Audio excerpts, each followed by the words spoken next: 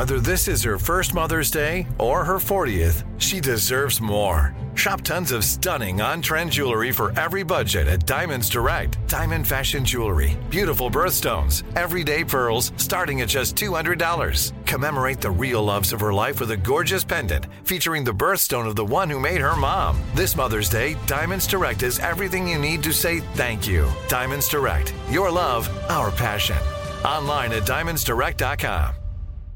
I'm Tracy from Stuff You Missed in History class. Are you a small business owner or even someone who dreams of entrepreneurship? Then check out Season 2 of Mind the Business, Small Business Success Stories from iHeart Podcasts and Intuit QuickBooks. Join hosts Austin Hankwitz and Janice Torres as they interview entrepreneurs sharing insights around starting and nurturing a small business. You won't want to miss these inspiring stories of entrepreneurship and discovering ways to business differently so you can too. Planning your next trip? Choice Hotels' family of 22 brands has over 7,400 locations and the perfect hotel for any traveler you want to be. Like a Cambria Hotel, serving up locally inspired craft cocktails for all my folks who maybe want to meet up and talk about Mad Royals. Check into a Radisson Hotel with flexible workspaces for you strivers who listen during business travel. Or a Comfort Hotel with free hot breakfast, family-friendly pools, and big spacious rooms for the parents who listen with their kids and need a little retreat. What are you waiting for? Join Choice Privileges and start earning points toward your next stay. Find a stay for any you when you book direct at choicehotels.com, where travels come true. What does every grocery store aisle now have in common? Products that come in paper packaging. And not just the obvious ones like cereal boxes and juice cartons. From beauty products to boxed water, there are more opportunities to go papertarian than ever before. So why should you? Because paper comes from a renewable resource and can be recycled up to 7 times. Simply put, it's the smart choice for the environment. And it turns out the easiest choice for you. Learn more at howlifeunfolds.com/papertarian. Welcome to Stuff You Missed in History class from HowStuffWorks.com.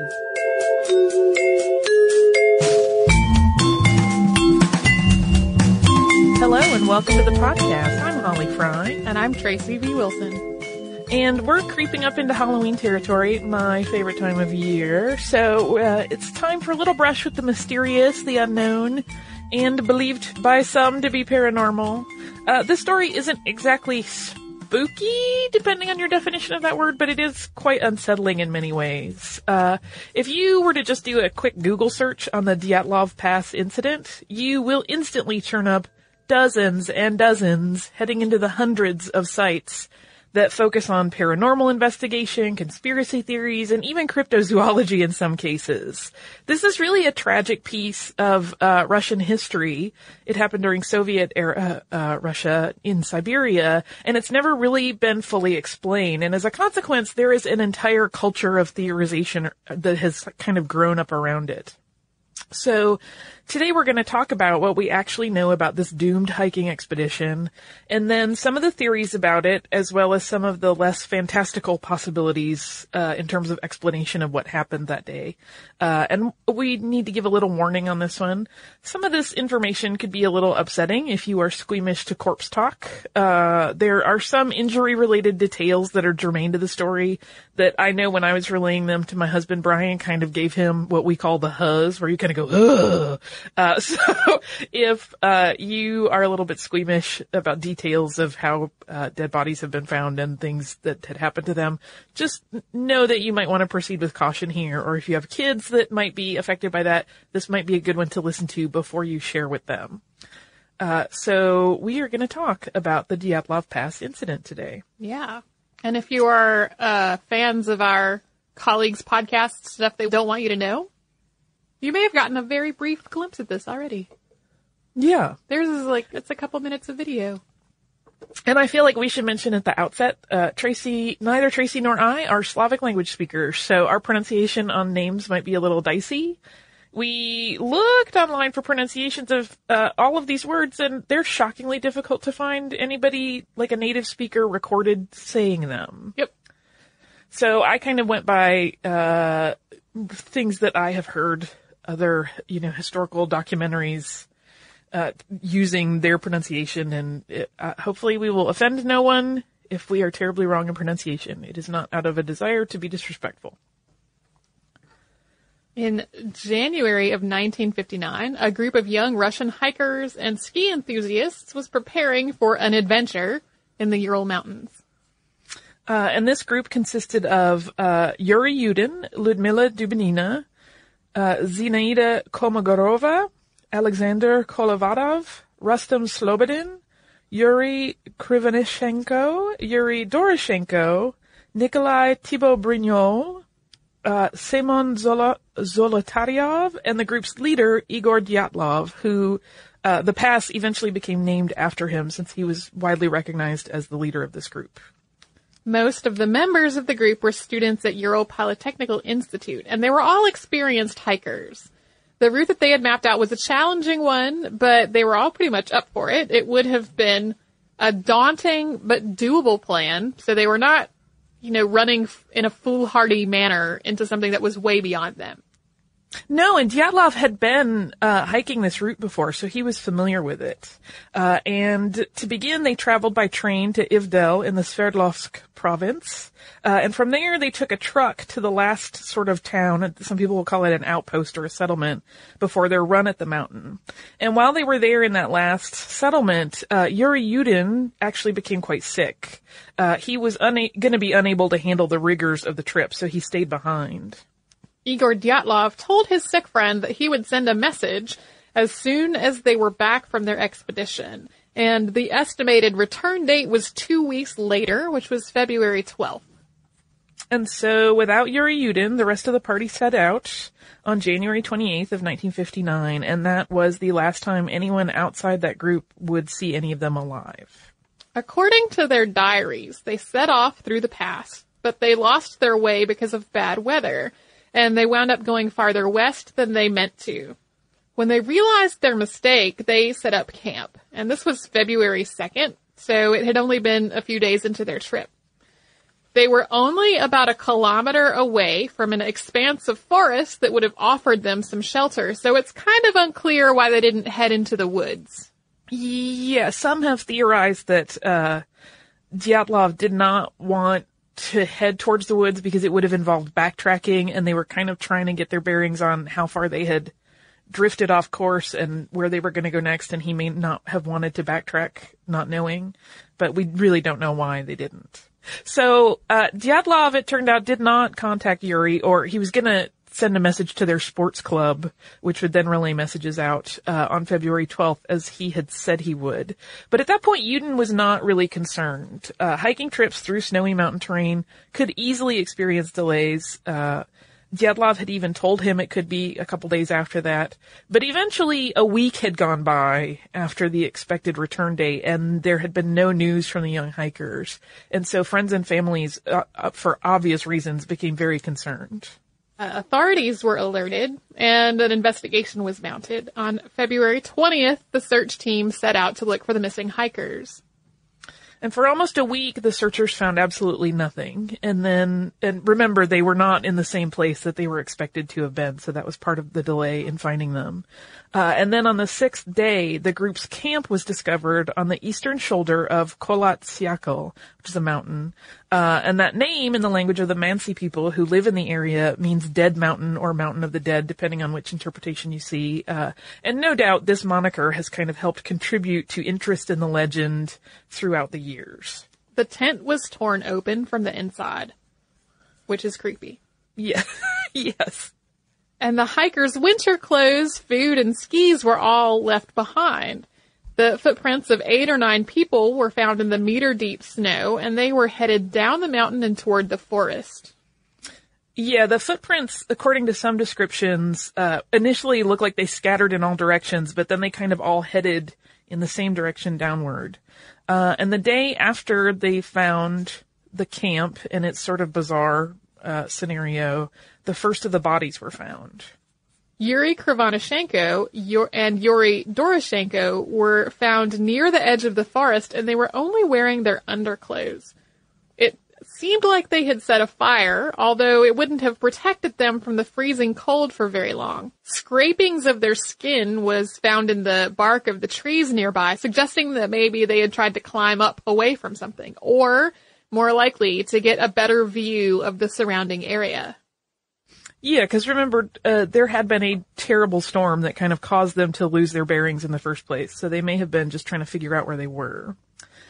Soon after the 2 Yuris were found, 3 other bodies, so Igor Dyatlov, Zina Kolmogorova, and Rustam Slobodin, were found between those first 2 bodies and the campsite. And their body positions led investigators to speculate that they were actually attempting to return to camp, because they were all facing the camp direction. Slobodin had a skull fracture, but it was not believed to have been fatal. 2 months went by before the last 4 bodies were found in a ravine, and that discovery was made on May 4th. Their deaths were caused by trauma rather than hypothermia. Nicholas Thibault-Brignol's skull was crushed.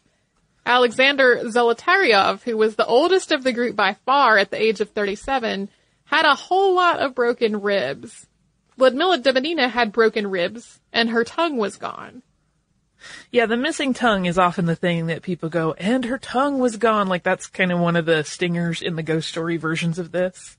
All of the hikers that they found were either in their underwear or sleeping clothes, for the most part. We'll get to a little bit more on that in a second. And they were all either barefoot or in stocking feet. It's believed one of them was wearing just one shoe.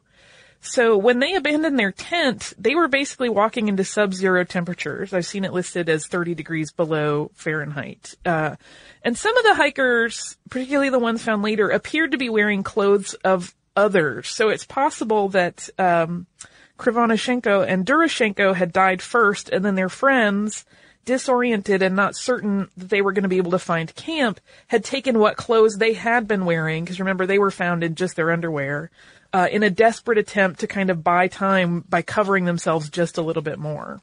Dr. Boris Vozrozdeny was the medical examiner in charge of the autopsies. It was determined that the first 5 bodies, which were found, had all died of hypothermia. In the cases of skull and rib fractures, he determined that the force that caused the injuries would have been on par with that of an automobile crash. Because of a large amount of blood found in Ludmila's stomach, it was believed that she was alive when her tongue was severed, and that she had swallowed the blood that resulted from the injury. Yeah, that comes up as being kind of a tricky part of the equation when people are trying to theorize what happened. There was a very brief speculation early on in the investigation that the Mansi people that were living in the area may have attacked the hikers, considering them to be interlopers on their land.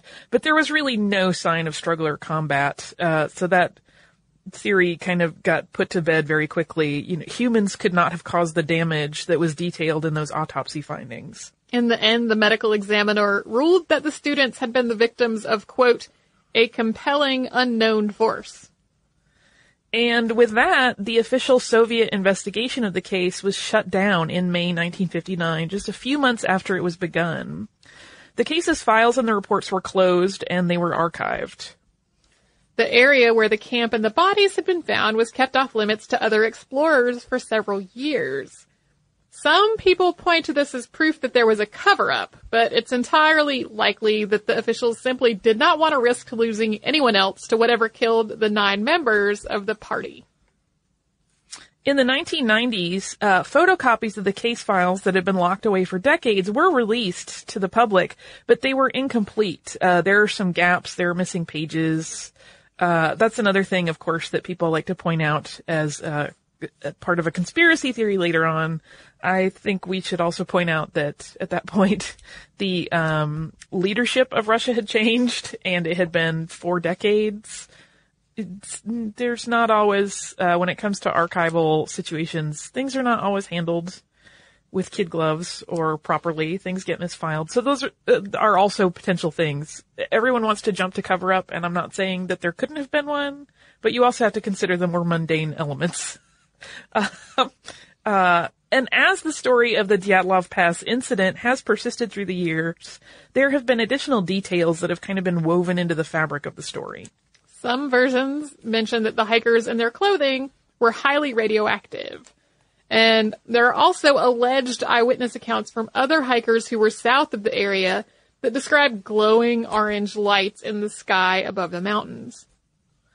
But those details really are hotly debated. There's little to nothing in the officially released records about these 2 points. So depending on which blog, message board, or news article you venture into to read, some will play up these points and kind of sensationalize them, and some will dismiss the radiation as a normal trace level amount, and the light as either being a false recollection on the part of the witnesses or a natural phenomenon that the viewers simply misunderstood or didn't recognize for what it was.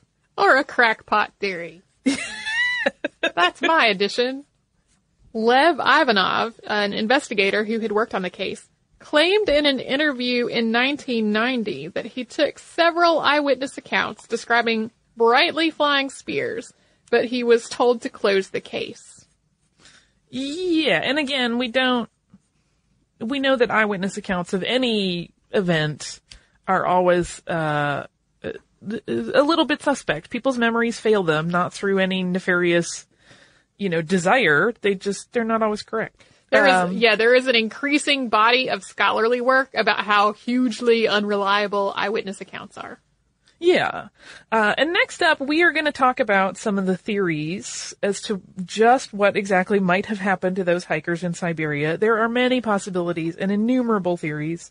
We will not talk about all of them exhaustively, but we want to cover some of the more kind of popular and well-known ones. But before we get to that, Tracy, do you want to have a word from our sponsor? Yes, I do. I'm Tracy V. Wilson from Stuff You Missed in History Class. Did you know small businesses make up 99.9% of all businesses in the United States? The world is powered by entrepreneurs, and if you're a small business owner or even someone dreaming of starting your own business, then you'll want to check out Season 2 of Mind the Business, Small Business Success Stories from Ruby Studio, from iHeartMedia, and Intuit QuickBooks. And every episode, hosts Austin Hankwitz and Janice Torres talk to entrepreneurs about how they've grown from the lessons of launching and nurturing a small business and how they have found success being their own boss. From the excitement of first starting out to finding the right tools and resources to process invoices and payments like QuickBooks Money, you won't want to miss these inspiring stories of entrepreneurship and discovering ways to business differently so you can too. And if you're a small business owner or even someone dreaming of starting your own business, then you'll want to check out Season 2 of Mind the Business, Small Business Success Stories from Ruby Studio, from iHeartMedia, and Intuit QuickBooks. If you use paper, you're a human. But if you choose paper, you're a papertarian, someone who lives a paper-based lifestyle because it has a positive impact on the planet. And also because it's the easiest choice you'll make all day. Seriously. It's as easy as reaching for boxed instead of bottled water. It's as easy as opting for beauty products that come in paper packaging. It's as easy as grabbing eggs in a cardboard container. And that's all in one trip to the grocery store, which, if everyone's being honest, you were planning to go to anyway. But paper isn't just an easy choice. Papertarians know that it's the smart choice, too. Because paper comes from trees, a renewable and sustainably managed resource. And paper products are designed to be recycled. In fact, when you choose products that come in paper-based packaging, those fibers can go on to be recycled up to 7 times. So why wouldn't you go papertarian? Learn more at howlifeunfolds.com/papertarian. Planning your next trip? Choice Hotels has a stay for any traveler you want to be, with 22 brands and over 7,400 locations. Whether you're a business traveler, a family road tripper, someone who wants to seek out history and maybe make your own, or just planning a quick getaway, Choice Hotels has a stay for any you. Like a Cambria Hotel, where you can be a cocktail connoisseur and sip locally inspired craft beverages at downtown locations in the center of it all. This is a fun way to visit cities with a lot of history and a lot of fun in mind. Or a Radisson Hotel for all our productivity powerhouses out there. With flexible workspaces and on-site restaurants, you'll get the most out of your work trip. You'll get the coffee, the Wi-Fi, and the work done. And we can't forget about Comfort Hotels. Imagine you're a family road tripper, waking up in your big spacious room and then heading down to a free hot breakfast for the entire family, including waffles. So you'll be well fed and ready for the day's adventure, even if that's just relaxing. After that, you're spending all afternoon relaxing by the pool. You deserve it. What are you waiting for? Join Choice Privileges and start earning points toward your next stay. Find a stay for any you. Book directly at choicehotels.com, where travels come true. Me. Focus Features presents Back to Black. I want people to hear my voice and just forget their troubles. Experience the music and her story. Know this, I ain't no Spice Girl. Like never before. That's my daughter. That's my Amy. On the big screen. I want to be remembered for just being me. Amy Winehouse, Back to Black, directed by Sam Taylor Johnson. Rated R, under 17, not a minute without parent. Only in theaters May 17th. So, when you have an unsolved mystery that stretches on for decades, especially an unsolved mystery that has some really weird details that have been there since the beginning, lots of theories crop up around it. And there are several that have cropped up around this incident over the years. One that actually is kind of recent-y. Earlier this year, Discovery aired a show that blended fiction and documentary to pitch the idea that a Russian Yeti had claimed the lives of the 9 hikers. I will be super blunt and say that this was not well received. Well, but it's funny because when we get to the part about the tent being ripped open from the inside, my first thought is werewolf. I didn't even think about that. Yeah. So one theory that also does not have much traction is that escaped prisoners from a gulag attacked them, but there was nothing taken from the camp and there was no sign of that sort of struggle. I mean, people clearly had some traumatic injuries, but there were no sign that they resulted from a fight with someone. Yeah, they really didn't have any external damage. There is another theory that the entire group had eaten contaminated food. One of the early findings was that their last meal had been roughly 5 or 6 hours before they died. So some had theorized that they ate some sort of contaminated food with some sort of bacteria that caused them to have sort of a psychotic episode and that they all became disoriented and confused. And they basically went mad from eating bad food. There's even one theory that the hikers were killed somewhere else. And then the whole abandoned camp and all the resting places were staged afterward. And this one is supported by statements from Yuri Yudin. Remember, he's the one that got sick and wound up not going on the trip. He was asked, allegedly, to identify every item in the camp and who it belonged to. And there were several items that he couldn't recognize or identify. And this included skis, a piece of cloth, and a pair of glasses. I think it's kind of easy to dismiss this idea by how in the world would one person have knowledge of every single thing every other person with them owned and carried with them. Yeah, and I mean, not to, discredit him, but again, we talk about eyewitness accounts having some reliability issues anyway, and you're talking about a kid in his early 20s who just found out that 9 of his closest friends died in a really gruesome and horrible and mysterious way. So there's some shock in the mix that can really mess with your memory and your thought processes, in addition to it being sort of unrealistic to expect him to know what every single person had packed. So that also factors in.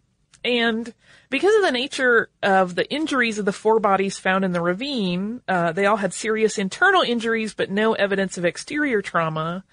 It's been postulated that some sort of explosion may have led to their deaths and that like a shockwave may have hit them, or that they were running and kind of thrown into the ravine with great force. And this has kind of fed a whole slew of ideas that the Dyatlov hikers met with a bad end due to some sort of military activity, such as a test missile explosion. There is no record of such a military test happening at this time, while they were there, but proponents of this theory argue that it might not have been divulged even if it had happened. There are 2 military facilities, where rocket trials and nuclear testing took place that are near the scene, but there is no record of them having been doing that when this happened. So Yuri Yudin's identifying of articles, problem is also cited in support of this theory, which, was sort of with the suggestion that members of the military got to the camp before the investigators and covered up the evidence, but sloppily left things behind. And I do want to say I was not trying to discredit him, but more to say it's to be expected that someone would not necessarily be able to identify everything at the camp. Yeah, it's unrealistic. Like I said, again, this is a person in shock, young, also, dragged out there by authorities and going, who owned this? Who owned this? Who owned this? I would be a train wreck. So, and he mentions there's that piece of cloth that he couldn't identify where it came from. And he specifically said he thought it looked like it came from a military uniform, which is another thing that kind of feeds this military involvement theory. Another story which kind of perpetuates theories about alien or even military involvement is tied to the recollections of a man who was a 12-year-old in 1959 when all of this happened. Yuri Kuncevich, who attended the funerals of several of the deceased hikers, his recollection is that the bodies were a deep brown tan. He sometimes even described them as orangish in tone. And he went on to found the Dyatlov Foundation, which kind of searches for various solutions to how this all could have happened, but some have discounted his commentary on this weird color of the skin as being attributed to the fact that they were out in the elements for so long.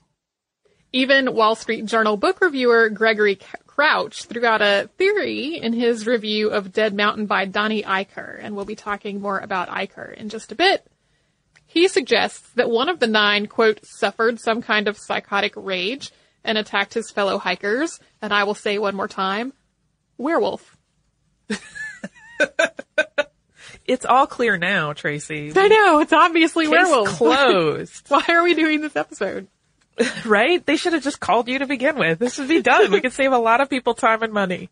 There are obviously plenty of these very interesting and engaging theories regarding what happened in the Ural Mountains in 1959, but we really also have to consider the less sensational explanations. First, the tongue. The most obvious explanation is that a scavenger animal ate it, and, the tongue is pretty easily accessible soft tissue, and it probably would have been a thing that a meal-seeking animal would go for. This doesn't really explain the blood in her stomach, though. It's possible that she fell and bit her own tongue off, or because she was the last found, or because she was found in the last group that her tongue had simply decomposed. Yeah, her mouth was open when they found her, so it is possible that the tongue decomposed with exposure to the elements. I have never seen a breakdown of the likelihood of that being the case, sort of worked out with how cold it was and what the preservation of the temperature would have been versus frostbite deteriorating something. But that's just one possible explanation. So an avalanche has also been mentioned to explain the trashed camp. And it could explain some of the injuries that have been caused by great force without external trauma, but there isn't a whole lot of evidence that an avalanche actually happened. However, I did read several theories that the sort of more likely scenario would actually be that the fear of an avalanche may explain why the hikers ran from their tent in such a poor state of dress for the conditions. If they heard a sound that convinced them that an avalanche was happening, it is possible that they would have run for their lives, thinking that they didn't have time to prep, and that is how they found themselves disoriented and lost. And remember, this was a stormy time of year. It's also completely believable that hypothermia could have played a really significant part in all the strange things about how the deceased were dressed. A behavior called paradoxical undressing is not at all uncommon in cases of extreme hypothermia. As your brain functions are compromised in the cold, often this manifests as taking off your clothing because either you're not thinking clearly at all or you feel like you're hot even though you're freezing to death. Yeah, we talked a little bit about hypothermia and sort of how it affects your brain, as well as some more altitude-related stuff when we did our Everest podcast, but I thought about that a little bit. These weren't at the elevations that the altitude issues were ever brought into play, but, extreme conditions can really cause your brain to do some very bizarre and seemingly nonsensical things. And this paradoxical undressing is well documented in a lot of hypothermia cases, that people will try to burrow into the snow with no clothes on because some part of their brain thinks that's how I'm going to survive. We don't know. Now, since there's no official confirmation on the radiation levels that we mentioned earlier or the mysterious orange lights, Theories of secret government testing and aliens that are based around those facts kind of struggle. It really gets into a lot of theoretical, this could be, but there's just not much to back it up. But we don't want to ruin all the fun for Ben and Matt. It's stuff they don't want you to know.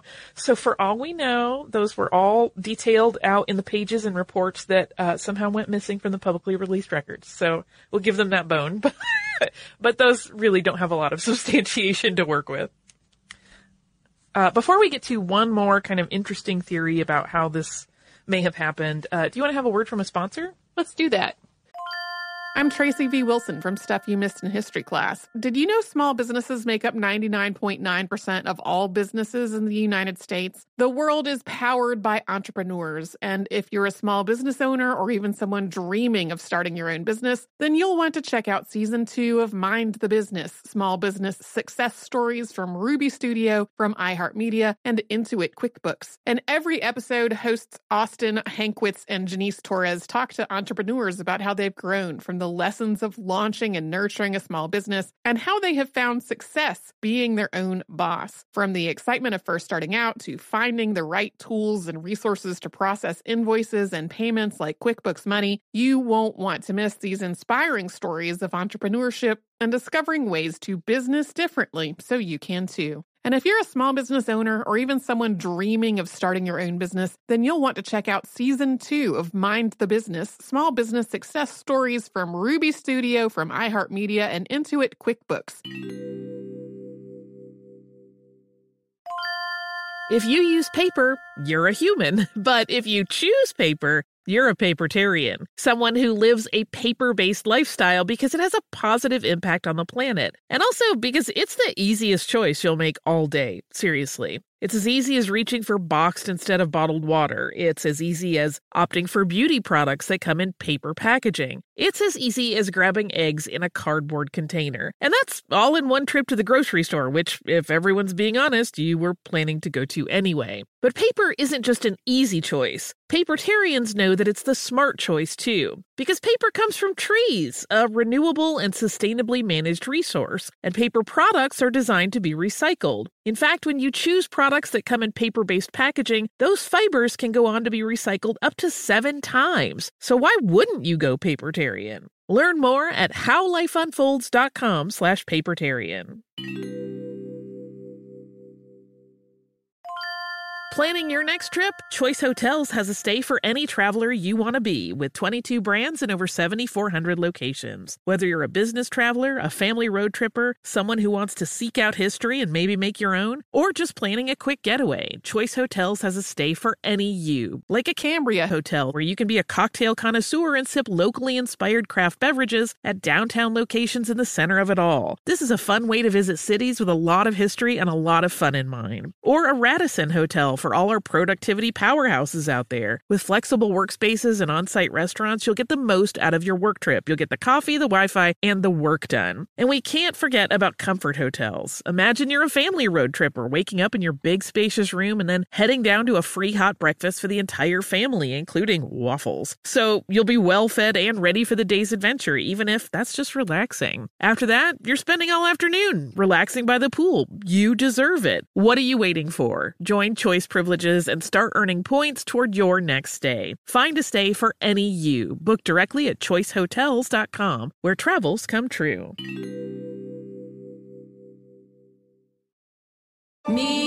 Focus Features presents Back to Black. I want people to hear my voice and just forget their troubles. Experience the music and her story Know this, I ain't no Spice Girl.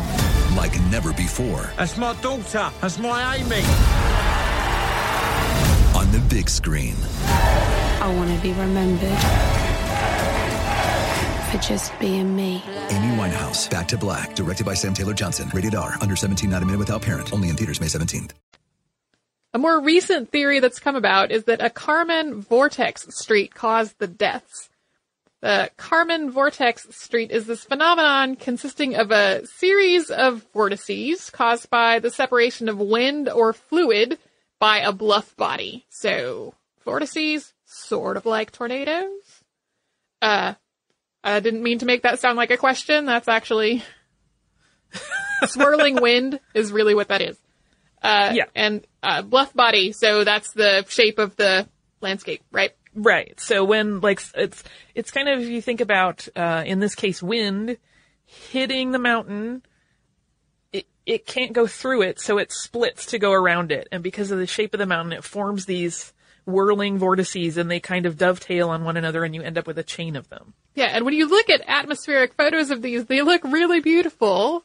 However, they are incredibly dangerous. Yeah, there are stories of them completely leveling buildings. And now in the modern era that they have been studied and understood a little bit better, modern architecture, particularly in cities and places where there are multiple structures close together, they really try to factor in not creating an environment that will welcome these sorts of phenomenon to happen or cause them. So Donnie Icar, who we talked about earlier, he was a filmmaker. He also wrote a book about the Dyatlov Pass incident. As part of his kind of press junket, as he talked about what was in his book, he mentioned these Kármán vortex streets. And he believes that this movement of wind through the pass could have created such a vortex street. And moreover, he asserts that this wind event could have resulted in an infrasound phenomenon. And this is pertinent to the mystery because infrasound, which is too low of a frequency to be consciously heard or perceived, but does affect your eardrum and the pressure around you, it's said to cause people to experience disorientation. They can have shortness of breath. They can have irrational fear. So it kind of messes with your head a little bit. And if this were the case, and this had in fact happened to the Dyatlov party, it offers another possible explanation for why they ran out of their tent into the, certainly fatal cold. Icar asserts that the surroundings of the pass form the perfect environment for the creation of a Kármán vortex street.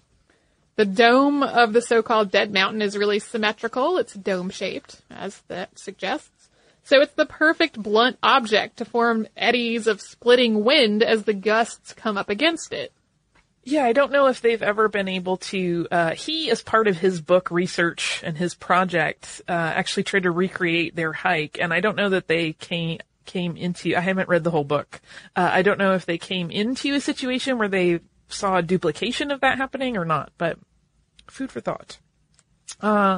In more recent happenings, in 2008, there was a meeting which was organized by Ural State Technical University, or Polytechnic, which is the university that the students had attended, and the Dyatlov Foundation, and they gathered independent researchers and former rescuers to gather and discuss all of the possible evidence, because remember, the Dyatlov Foundation was set up to try to figure out exactly what happened.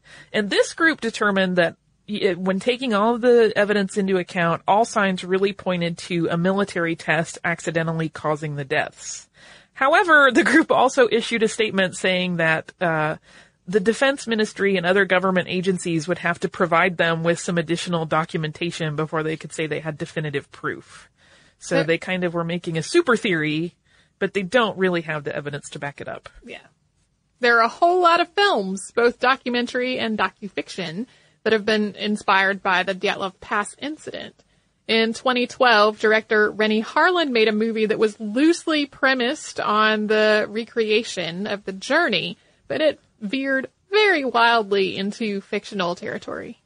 Oh yes, super not. I think, I have not seen it. It's called Devil's Pass, and I haven't seen it, but, Christian from Brain Stuff and I were talking about it. He's seen it, and he was saying like, yeah, they never found the bodies, and I'm like, that is not accurate. So clearly that film has a lot of like liberties taken with the story in order to further the plot along. There is actually, I'm really looking forward to this.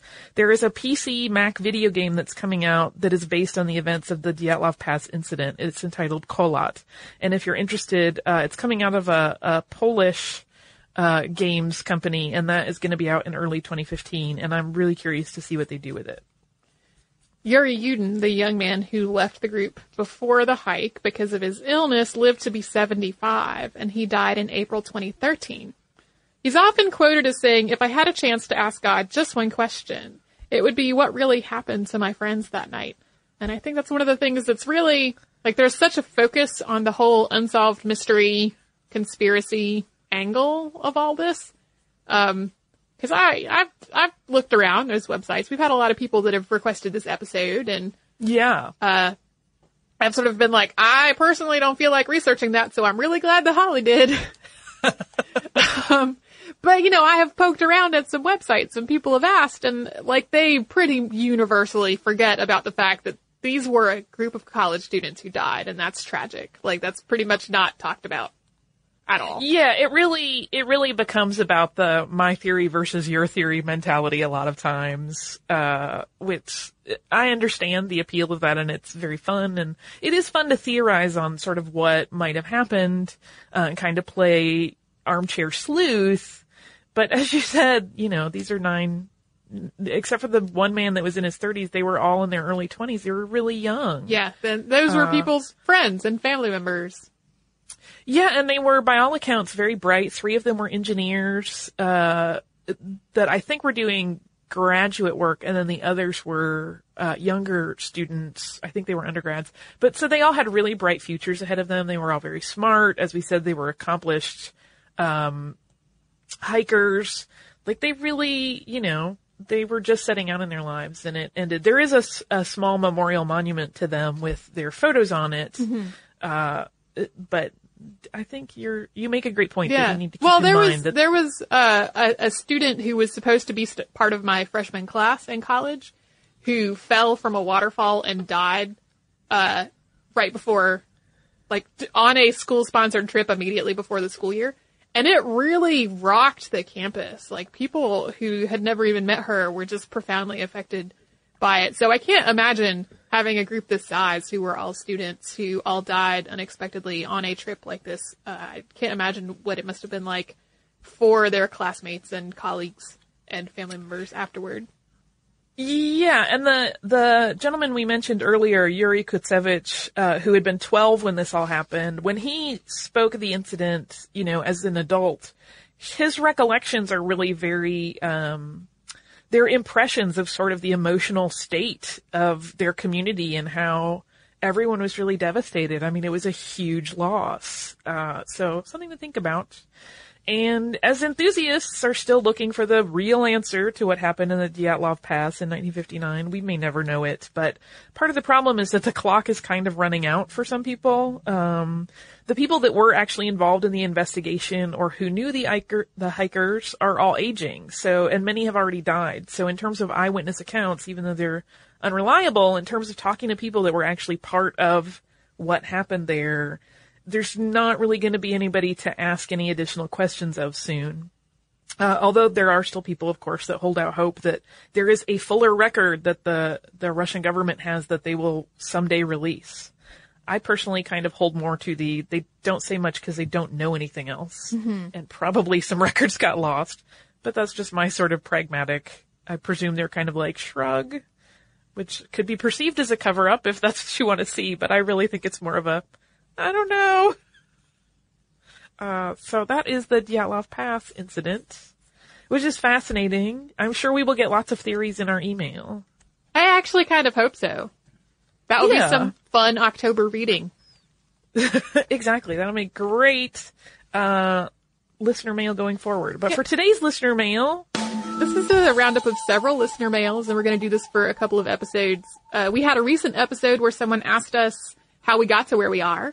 And I talked about how we get a lot of questions from people saying, how do I get a job as a history major? And Holly and I are both like, I don't know.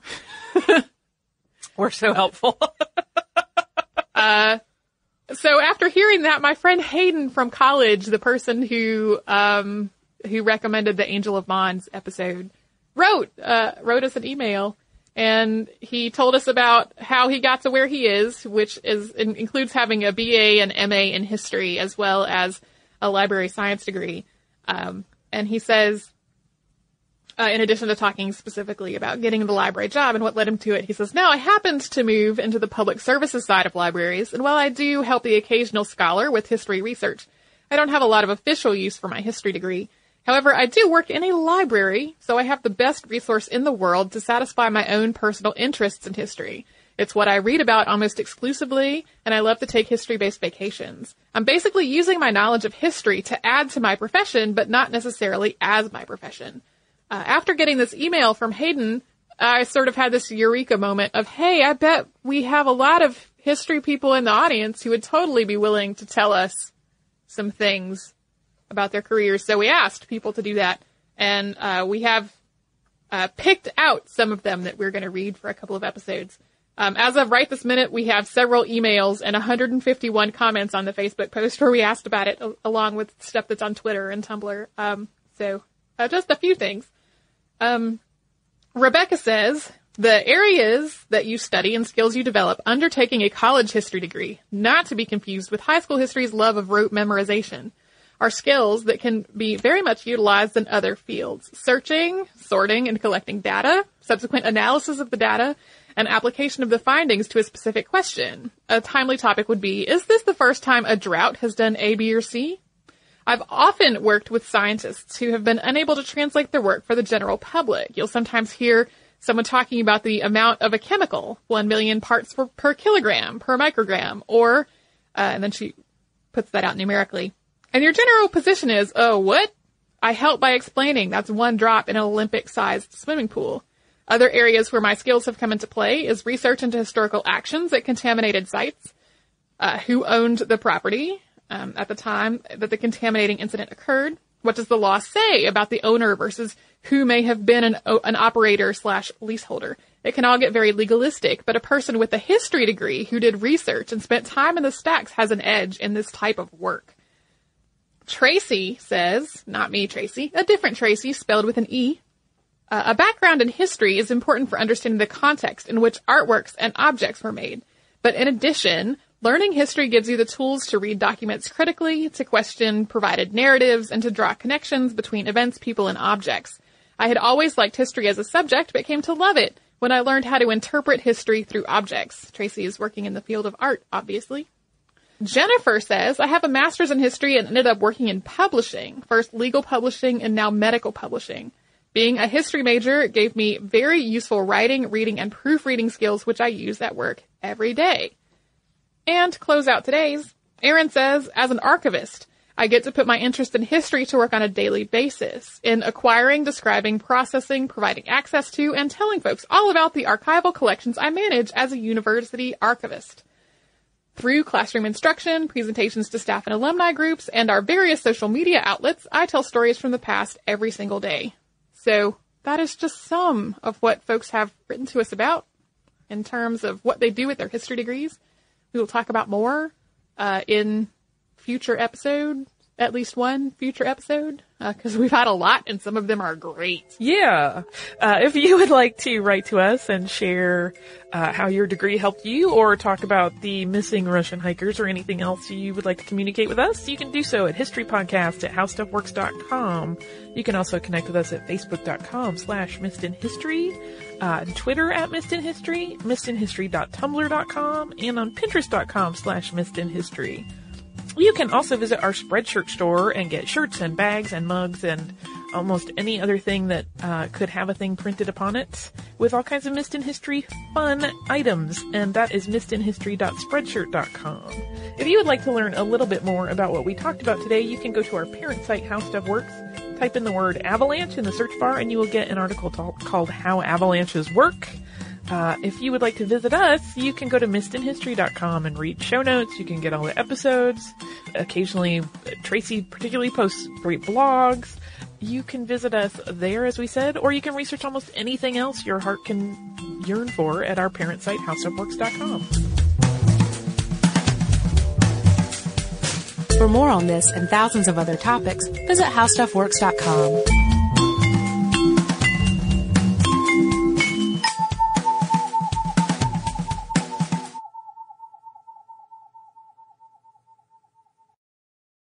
Looking to part ways with complicated, expensive, and uncertain shipping? Then give your business the edge it needs with USPS Ground Advantage shipping from the United States Postal Service. Keep everything simple with clear upfront pricing and no unexpected surcharges. Keep things affordable with some of the lowest prices out there. And keep it all reliable with on-time ground shipments. It's time to turn shipping to your advantage. Learn how at USPS.com/advantage. USPS Ground Advantage. Simple, affordable, reliable. Xumo Play is your destination for endless entertainment. With a diverse lineup of 350-plus live channels, movies, and full TV series, you'll easily find something to watch right away. And the best part? It's all free. Love music? Get lost in the 90s with iHeart 90s, dance away with hip-hop beats, and more on the iHeartRadio music channels. No logins, no signups, no accounts, no hassle. So what are you waiting for? Start streaming at play.xumo.com or download from the app and Google Play stores today. All you can stream with Xumo Play.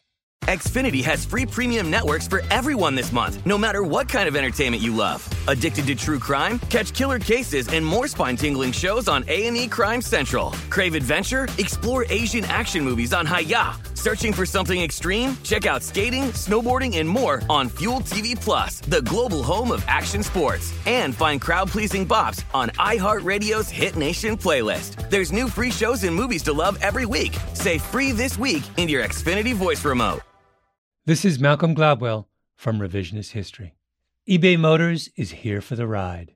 With some elbow grease, fresh installs, and a whole lot of love, you transformed 100,000 miles and a body full of rust into a drive that's all your own.